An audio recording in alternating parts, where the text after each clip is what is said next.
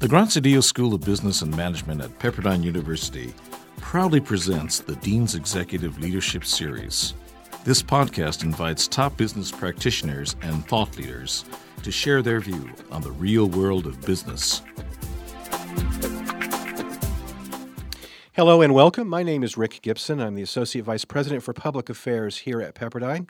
I'm delighted to be joined today by Dr. Linda Livingstone, who is the Dean of the Graziadio School of Business and Management. Welcome, Linda.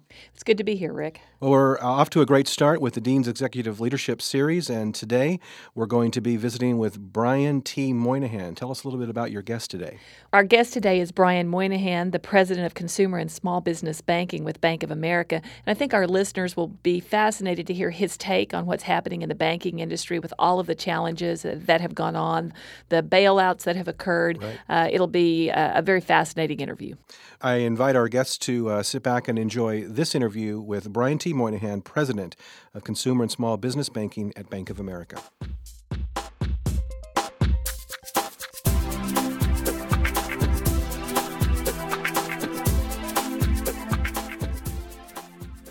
Well, it's a pleasure today for this podcast to have with us Brian Moynihan, who is the President of Consumer and Small Business Banking with Bank of America. Brian, we're really pleased to have you with us. Thank you, Linda. It's a pleasure to be here. Well, what we want to do in this podcast is talk a little bit with you about your background and experience, and also, obviously, what's going on in the banking and financial services industry. It's clearly been a tumultuous industry for the last year or so, and I know you have some real interesting aspects on that. But let's start by talking a little bit about your background and experience. You grew up in Ohio, went to Brown University and Notre Dame to law school. How did you get from the Midwest and from there into the banking industry? What was the attraction there from your legal background? I started off as a lawyer, and I started off at the time doing transactions for banks, buying banks. I can remember in 1984 or 5 when the case came down and allowed for interstate banking and the consolidation of American banking took place. And I spent a lot of years doing that, issuing securities for working on securities issuance for bank as a lawyer. And so 8-9 years into it, the CEO of a bank came and said, in a funny way, said, "You're too smart to be a lawyer, and why don't you come join our company, and we don't know exactly what we want you to do, but come do that." And it was a testimony just having done a great job for a client, and they said they want to come join you. And was that Fleet Financial Group that later became Fleet Boston? That's correct, yes. Okay. Yes. Wonderful. And what was it about the banking world that you liked so much that you decided to stay? Because obviously the majority of your career has been in that industry. People think of banking in a lot of different ways, some apocryphal and some real. And in the last 12 months, I think people have a lot of opinions expressed by a lot of people. Right. But what drew me to banking actually at the beginning was it's really the people you work with. And there are a lot of fun people. They're my clients. Mm-hmm. And I got a chance for them to ask me to come do a leadership position and help them do all the deals and negotiate the deals. So it was really the people that attracted me and what we were trying to do. As I moved through my career in banking, I'd say I went from more about doing the deals, buying the companies and putting them together to running business. And as you do that, the sophistication of our financial system and how it relates to customers becomes a very intriguing thing. If you see what our team can do for customers, it is really unique. And when you see it work and you see the customers that really like it in all our businesses, that's what gets you up in the morning. And when you see the associates you have, and as you get to broader and broader leadership, you really have to feel good when you have great associates. So you went from sort of a M&A and deals and things like that to where it's all about great people and great customers and seeing our great team do great things with them. Well, it's interesting that you talk about that because we do oftentimes think about the banking industry as being very much about the financial side of what's going on and the more technical deal side, as you say, but you're talking here about what a significant role the people play and the relationships play in that industry. And I think certainly when we think about sort of consumer banking, we think about that, but I'm not sure we think about that people side so much when we start talking about the corporate and the other aspects of banking. What was it about your experience that sort of moved you to that mindset or helped you to understand the significance of that people mindset in the banking industry? What happened is as we moved through the generations of our company and had consolidated the banks, you came down to now you were more of a company that would be much like many of the other companies that exist in the world. You have clients. You have to grow those clients organically. You can't do deals. And so back about 10, 12 years ago, a group of our colleagues sat down and said, we've got to run this company differently, and really started moving along the classic paradigm of delight your customers, delight your associates, delight your shareholders, and how the intersection works. And really the eye-opening part of that, of a customer-driven, customer-in business, is something that I started learning then and learned more about. And it's something that with banking was not as well known because it was much more about products, deposit products, checking products. And now you came to customers and the competitive set became much wider, that you had to be as good as a Fidelity or a Schwab or Merrill Lynch or whoever. And that changed your mindset. And so it was that change, I think, and then just studying through that. And frankly, as you look across customers, there may be different wealth strata, wealthy customers, mass market customers, small companies, large companies, but the principles are the same. We help people do what they need to do financially to enable their lives to be great. And that starts with mass market customer, goes to the largest corporations. And if you start with those principles, it may be different in how you do it, but it's that principle that makes you work. Your career has been marked by very significant sort of transitions in companies. Right. So when you were at Fleet Boston, it was acquired by Bank of America. Since you've been at Bank of America, they've acquired Countrywide, they've acquired Merrill Lynch, some very public and somewhat controversial transitions. But in the midst of all of those, you've been very engaged in all of those in significant ways. How have you seen the business sides of those acquisitions come together, and then the people side of those? So, and how has that worked? Clearly, all of those are very different kinds of mergers and acquisitions, but how has it worked, and what have you seen as sort of the challenges there, and what's worked well, what hasn't worked? The sophistication that our industry and our company has learned over the years of having done many, many transactions is that it's equal parts about the people management, it's equal parts about the systems integration and physical plant integration, and equal parts about getting to a common culture and getting across the road. So I came into the company through an acquisition, and I, in my previous life, had done all the acquisitions, done all the merger integration for a company for 6 or 7 years, and then I went into businesses, and then I came into this company through an acquisition. But if you think about our sophistication, so each one of them is different from people standpoint. When you have investment bankers, there's a different people element to the dialogue around that merger integration than when you have consumer bankers or corporate bankers and all those things. But you have to think it through. And as much as people think there might be a cookie-cutter approach here, every transition we do is varied by the criteria of what's the system or architecture we're trying to achieve, what the customer result we're trying to achieve, and what the people result, the associate result we're trying to achieve. And as you look at that, you get very different answers. So Countrywide is a very difficult time for the mortgage business, but we've got to get the systems done. Merrill Lynch is a lot about the people and getting the investment bankers and financial advisors and sales and traders slow down. Those folks had. And the relationship they had. MBNA was a company which is driven by a relatively small employee base into a big business. And so each one has different aspects. And something like Fleet had every one of those aspects because it was in all those businesses. So as you look through it, as much as people could, from the outside would say you have a system, it is a system, but it varies within the system to make it apply to every transaction. You have to build flexibility in that to adapt to the uniqueness of each of those transactions to make them effective. And you do, and you have to have some non-negotiables. You have to get to the best answer for the customer in the simplest architecture you can, or the more straightforward architecture you can from systems, or else what you have is too complex an organization. So there are some non-negotiables, but the art is to take those non-negotiables and the people issues and manage them the right outcome. And so you'll get reactions about, this or that policy and that stuff, but over time people get used to it and life goes on. And because you came into B of A by acquisition, it is sometimes unusual for individuals from the acquired company to transition and then move really effectively through the senior ranks of the company that made the acquisition, B of A in this case. What do you think it was about your leadership style, your approach to working in an organization that sort of allowed you to make that transition so effectively and really continue to excel and grow in your leadership ability within B of A after the acquisition? A lot of it had to do with, if you look at what Bank of America believes in the paradigm that I talked about before, the customer, delight the customers, delight the associates, delight the shareholders, and what I was trying to accomplish with my teammates at Fleet Boston, it was easy. And as we came together as a company, or as we decided to do a transaction with Bank of America, our decision was based in part upon the input of some senior colleagues and myself to our CEO at the time, that if we're going to bring our associate base in, this is a company that thinks the same way. Now, it's a bigger company, but it thinks the same way, and that is a good place to bring your associates into. So we did that. So I think once you're in, if I told people at Bank of America that it's only been 5 years, they would think it's been a lifetime because of the amount of experience you've gone through. But it's really learning the people, getting to know the people from the top to the bottom of the organization, making sure that people know that you're in it for the company and in it for the associates and in it for the customers. And then nature takes its course. And so I don't think it's that hard. You can't. The mistake most teammates make when they come in from an acquired company is when they try to say nothing should change. Because it will change. And so if you look over the years, the disappointments I've had when associates wouldn't change and yet they had the talent and could be successful and they just would not accept certain things. And then I compare them against associates that were flexible in what they've done in our company and the careers they're having. It's just tremendous difference. But you have to be flexible. You have to be willing to change. But this is a great company and there's lots of great jobs and lots of great things we can do.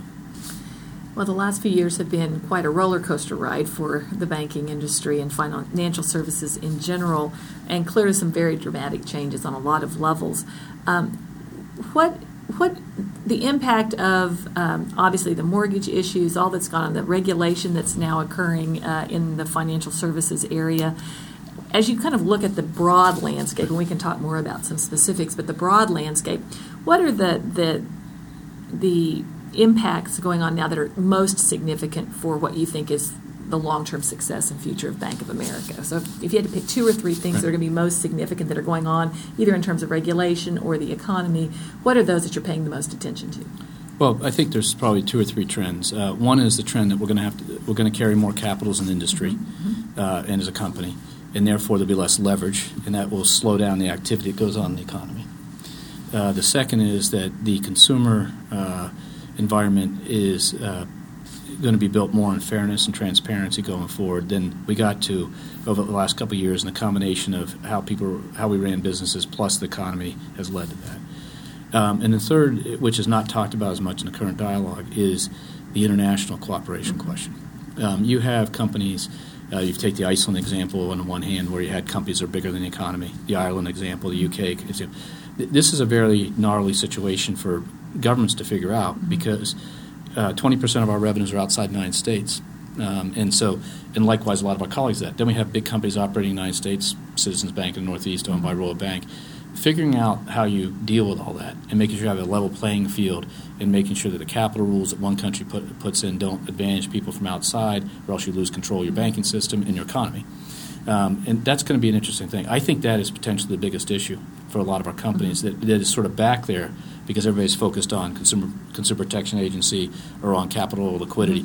But the reality of this issue is, how's the world going to function is actually an interesting question. In the long term, certainly. And it's not even the long term because you're seeing with some of the moves made in Europe by the EU now, forced divestitures of parts of companies, the idea of breaking down a competitive set. You have to remember that to have a strong banking system in the United States used to be easy because we had the big banks. That's not true anymore. And so one of the challenges is you could end up with our banking systems in any country controlled by other entrants from around the world, and that's an implication that this country hasn't dealt with before. Other countries have dealt with it. And so this isn't a long-term way. This is really on us now. So when you're talking about those kinds of issues, how do you, as one of the largest banks in the United States, certainly, and in the world, how do you engage with both our government here in the United States and in governments outside the U.S., as well as your competitors around the world, to work through that and get to a place where the system functions in a way that is effective on a worldwide basis as opposed to on a sort of a local country basis? And what role? How do you work with governments and other banks to kind of get to that place? Our attitude is we believe and support the reforms that are going on. Mm-hmm. It's good. It's good for the industry. It restores trust, credibility, and all those things are good. But what we try to do is provide information. Mm-hmm. We want the policy bodies to understand the operational difficulties, frankly, of what can go on. So go back to the Social Security, the privatizing Social Security. Most people went in and said, we'll manage the assets. We went in and said, no, you have an operational difficulty because these little accounts are going to cost you so much, no one's ever going to accumulate any assets. And so what we try to bring is that kind of skill. We've run big, massive things, 50 million consumers, 60 million consumers. So we understand and try to explain to people less about the policy decision and influence that, but more about, okay, if you make the policy decision, what are the outcomes you ought to think through? And we'll help you think through those. Mm-hmm. We're unbiased. We will probably survive. because one of our competitive advantages is that we can deal with regulation. There's a lot of other competitors that can't. I mean, in non-regulated industries. Right. That doesn't scare us. We're used to it. We've been doing it for our entire 200-plus years. But the question is can you make sure that the people working on policies understand that literally what will happen if you do this in consumer regulation, this could happen, and this is how it would have to be applied, and this is how the 300,000 associates have to actually carry it out. And is that what we want? It's not that it's good or bad, it's that we want. It's that educational process that we try to spend a lot of time on. Recent case of that was on derivatives. We tried to get our customers to talk to Congress about derivatives regulation. They're tired of hearing from Wall Street about it, but we said customers to talk to them about the issues they'd have if everything were forced exchanges. And the customers talked to them and the legislation changed. So our policy is to provide information expertise. And that example that you gave suggests that you feel that the government does listen, but what's your sense of the responsiveness of the government, the regulatory agencies, both here and around the world, of really listening to your expertise and that of others that have operated in this area for so long, versus there being sort of so much kind of resistance because of all that's happened to thinking we should do it a different way and not listening to what the banks or the financial services industry is saying to us? Is there the right balance there of that skepticism and that looking to people that have the expertise? I think they listen potentially more than they'll admit, and because they know that they're trying to solve the same problem we are, and they know that the industry is needed and stuff. I think there's times when then with the activities that have gone on, that we're going to we have our accountabilities as an industry, we have our accountability as a company, and we have to stand up to that. But I think the government listens, because when you get to this is how it's going to work, and this is how it's going to affect the American public or the world and things like that, our interests are exactly common. What's good for America is good for our company. What's good for the economies around the world is good for our company. And the government knows the same thing. So we work very cooperatively with them. We're very supportive of what they do. I think don't believe everything you read in terms of a given day. I think we, as an industry, our trade groups and stuff, put the ideas on the table. Now, they may disagree with us, and that's life, and that's part of what makes this place great, is that you have different opinions and you have ebbs and flows and activities. But at the end of the day, they do listen, because at the end of the day, it's a very cooperative atmosphere beneath the surface, because it has to be. We are inextricably linked. The fate of the financial services system, the fate of America, are inextricably linked, and we have to do a better job as a financial industry system to make sure people see that as a good thing, and that's what we do. So on that last point, because there is so much skepticism, I would say, among consumers about kind of banking and financial services, given all that's going on and the press that's been around that, how do you rebuild that trust and that sense of belief that what you're doing in the mind of the consumer is a good thing, and get past some of the skepticism and criticism that's been out there? Well, it was interesting, because I over the last several years I've gone from having sort of the wealthy customers and the affluent customers to the corporate customers and the investment banking customers, now back to the general consumers. And so each time you have to step in and sort of figure out what's going on. And we'd noticed a trend where there's a breakdown in the industry in terms of trust of institutions, financial institutions, by consumers. It's statistically out there. You can get it, especially around early this year.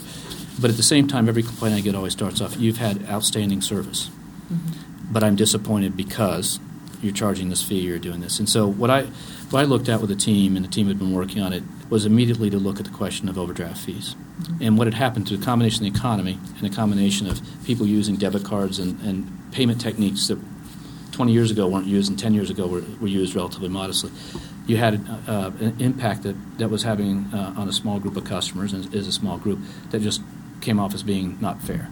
And whether we agree with that or disagree with that, that's how the customers felt. And importantly, that's how the rest of the customers felt. So we fixed it. We capped the overdrafts and then allowed people to opt out so they can't overdraft.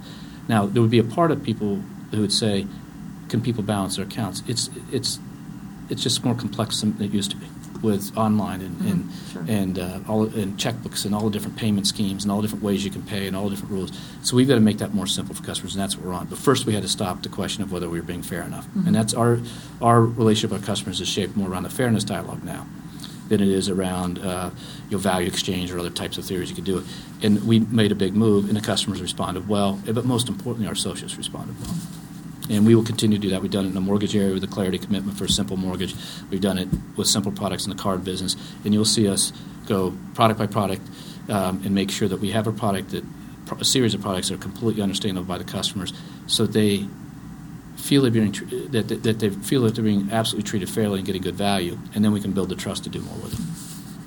So we've talked a lot about your banking world that you're in, but you also do a significant amount of work with nonprofit organizations, and in particular, you've done an awful lot of work with children's organizations. So the Boys and Girls Clubs, the United Way, Youth Build Boston, and some others.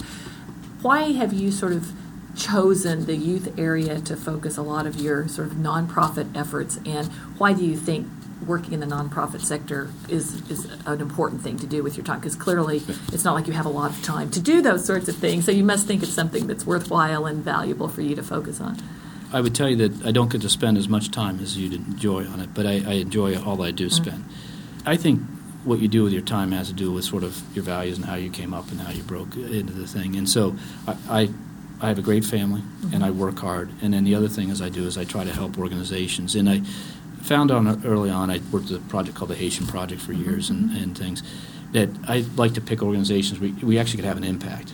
And not necessarily by your checkbook, but by your time and effort and your experience, you could do it. And so that's what led me to some of these organizations. So Youth Build Boston, when I got involved with them, I was able to create a program with all my teammates at Bank of America. We would winterize homes with them, and that raised the awareness of their organization. Now, there's a Youth Build around the country, but this is a local chapter. With the Haitian Project, it was the same thing. So I've always tried to pick things that we actually have an impact yourself, and I think that's the duty we all have. Now, on the other hand, it is a situation which we just have to get people to spend more time on. Inner city youth, what the Boys and Girls Clubs do is fantastic, but if you just think about that problem and the extensions of that problem with a several-year modest economy, the ramifications, I think, are difficult for this country, and we just need to keep after. And it's the grassroots organizations and what we could do, what we can do to help them. It's important. Just when they need the most help, their funding gets cut and stuff like that. So it's important that everybody give and everybody go volunteer their time to help. And we certainly can relate to that here in L.A. with the large inner city population we have and some of the challenges with our educational system, that there are huge needs in that area. And it's certainly good to see individuals like you and companies like Bank of America engaged in that, because I think it really is going to take sort of civic and corporate and educational institutions all working together to solve some of these really intractable problems. The team that works on that for us has done an unbelievable job on a core issue that I've observed working with nonprofits over the year, which is what we call the Neighborhood Excellence Initiative. And what we do there is we actually take the same leadership development training we give executives and give it to the executives of those nonprofits.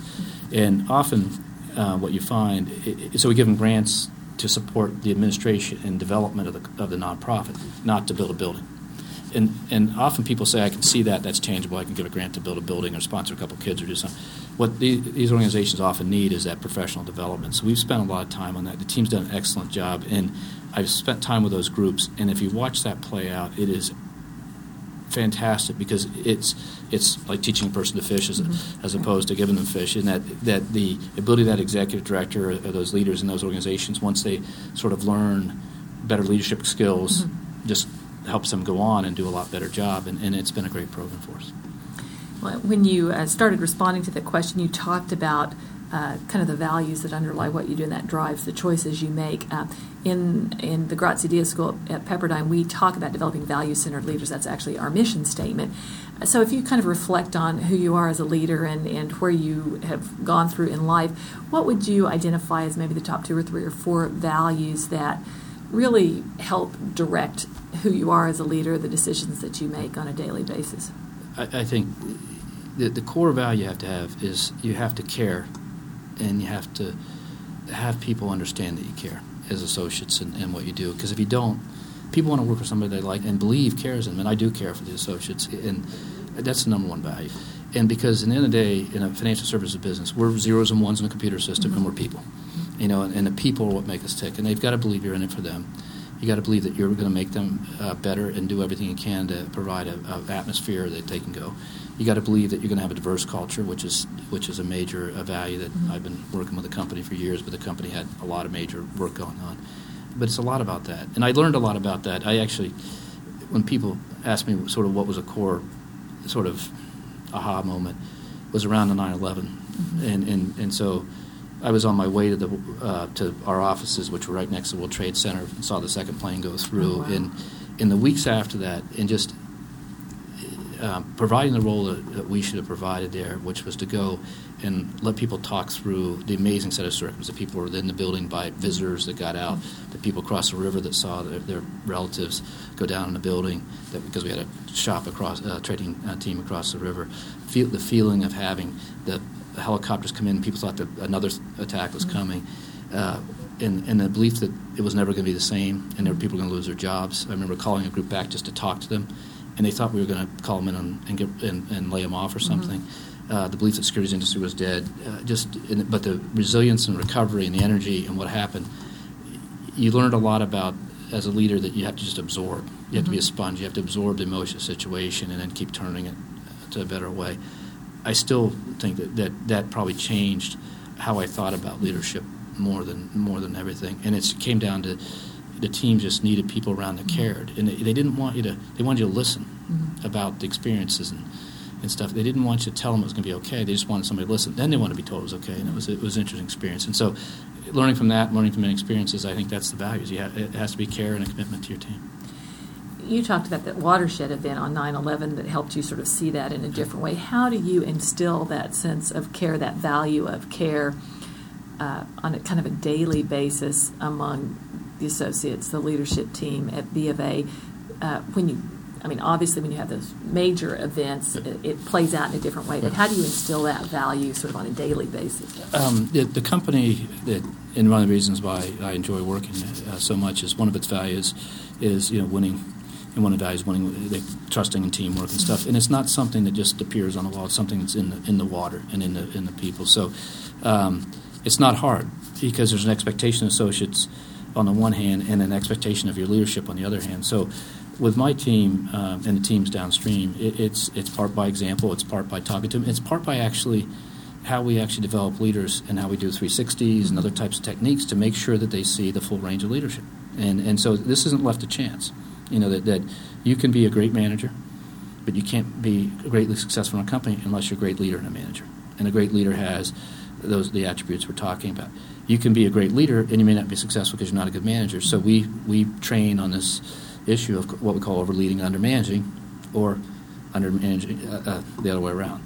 We actually work on it in our leadership development programs and stuff we do, and it's really a tribute to Ken and a process he put in over the years that said you can't leave this to chance. You can't assume as we went from 150,000, 200,000 to 300,000 associates that everybody is going to see that. Over time, that culture gets inculcated, but mostly it's through actually it's got to happen naturally, but you give it the care and feeding to make it happen. A very deliberate process to make sure that you get where you want to down that path. Well, Brian, it's really been fascinating having this discussion with you and certainly learning more about you personally and your leadership style, but also kind of your perspectives on what's going on in the banking industry and the challenges ahead. So we really appreciate you sharing your time with us today. Thank you, Linda.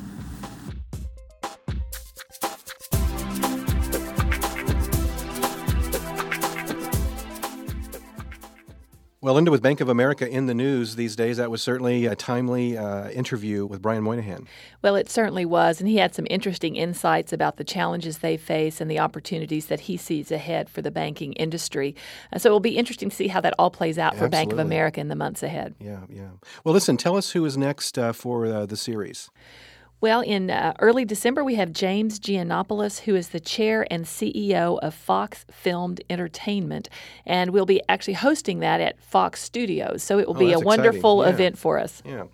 Well, let me invite our listeners to visit us online at bschool.pepperdine.edu/Dells, that's DELS, to learn more about the series and to listen to podcasts. You may also find us on iTunes U and on YouTube. Until next time, thanks for listening. In a tough economy, investing in yourself is one of the best investments you can make. And an education is something that can never be repossessed, foreclosed upon, or lose its value. That's why now is the perfect time to earn your master's in business from Pepperdine University. Because Pepperdine's exceptional MBA programs are built around real-world curriculum, not just theory.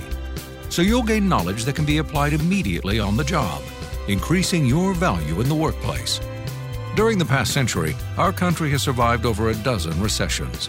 The economy will eventually turn around, and when it does, you'll be ahead with a degree from Pepperdine. You'll also have access to Pepperdine's extensive alumni network, career development opportunities, and employment resources. Visit bschool.pepperdine.edu today. Pepperdine University's prestigious Grazio Dio School of Business and Management.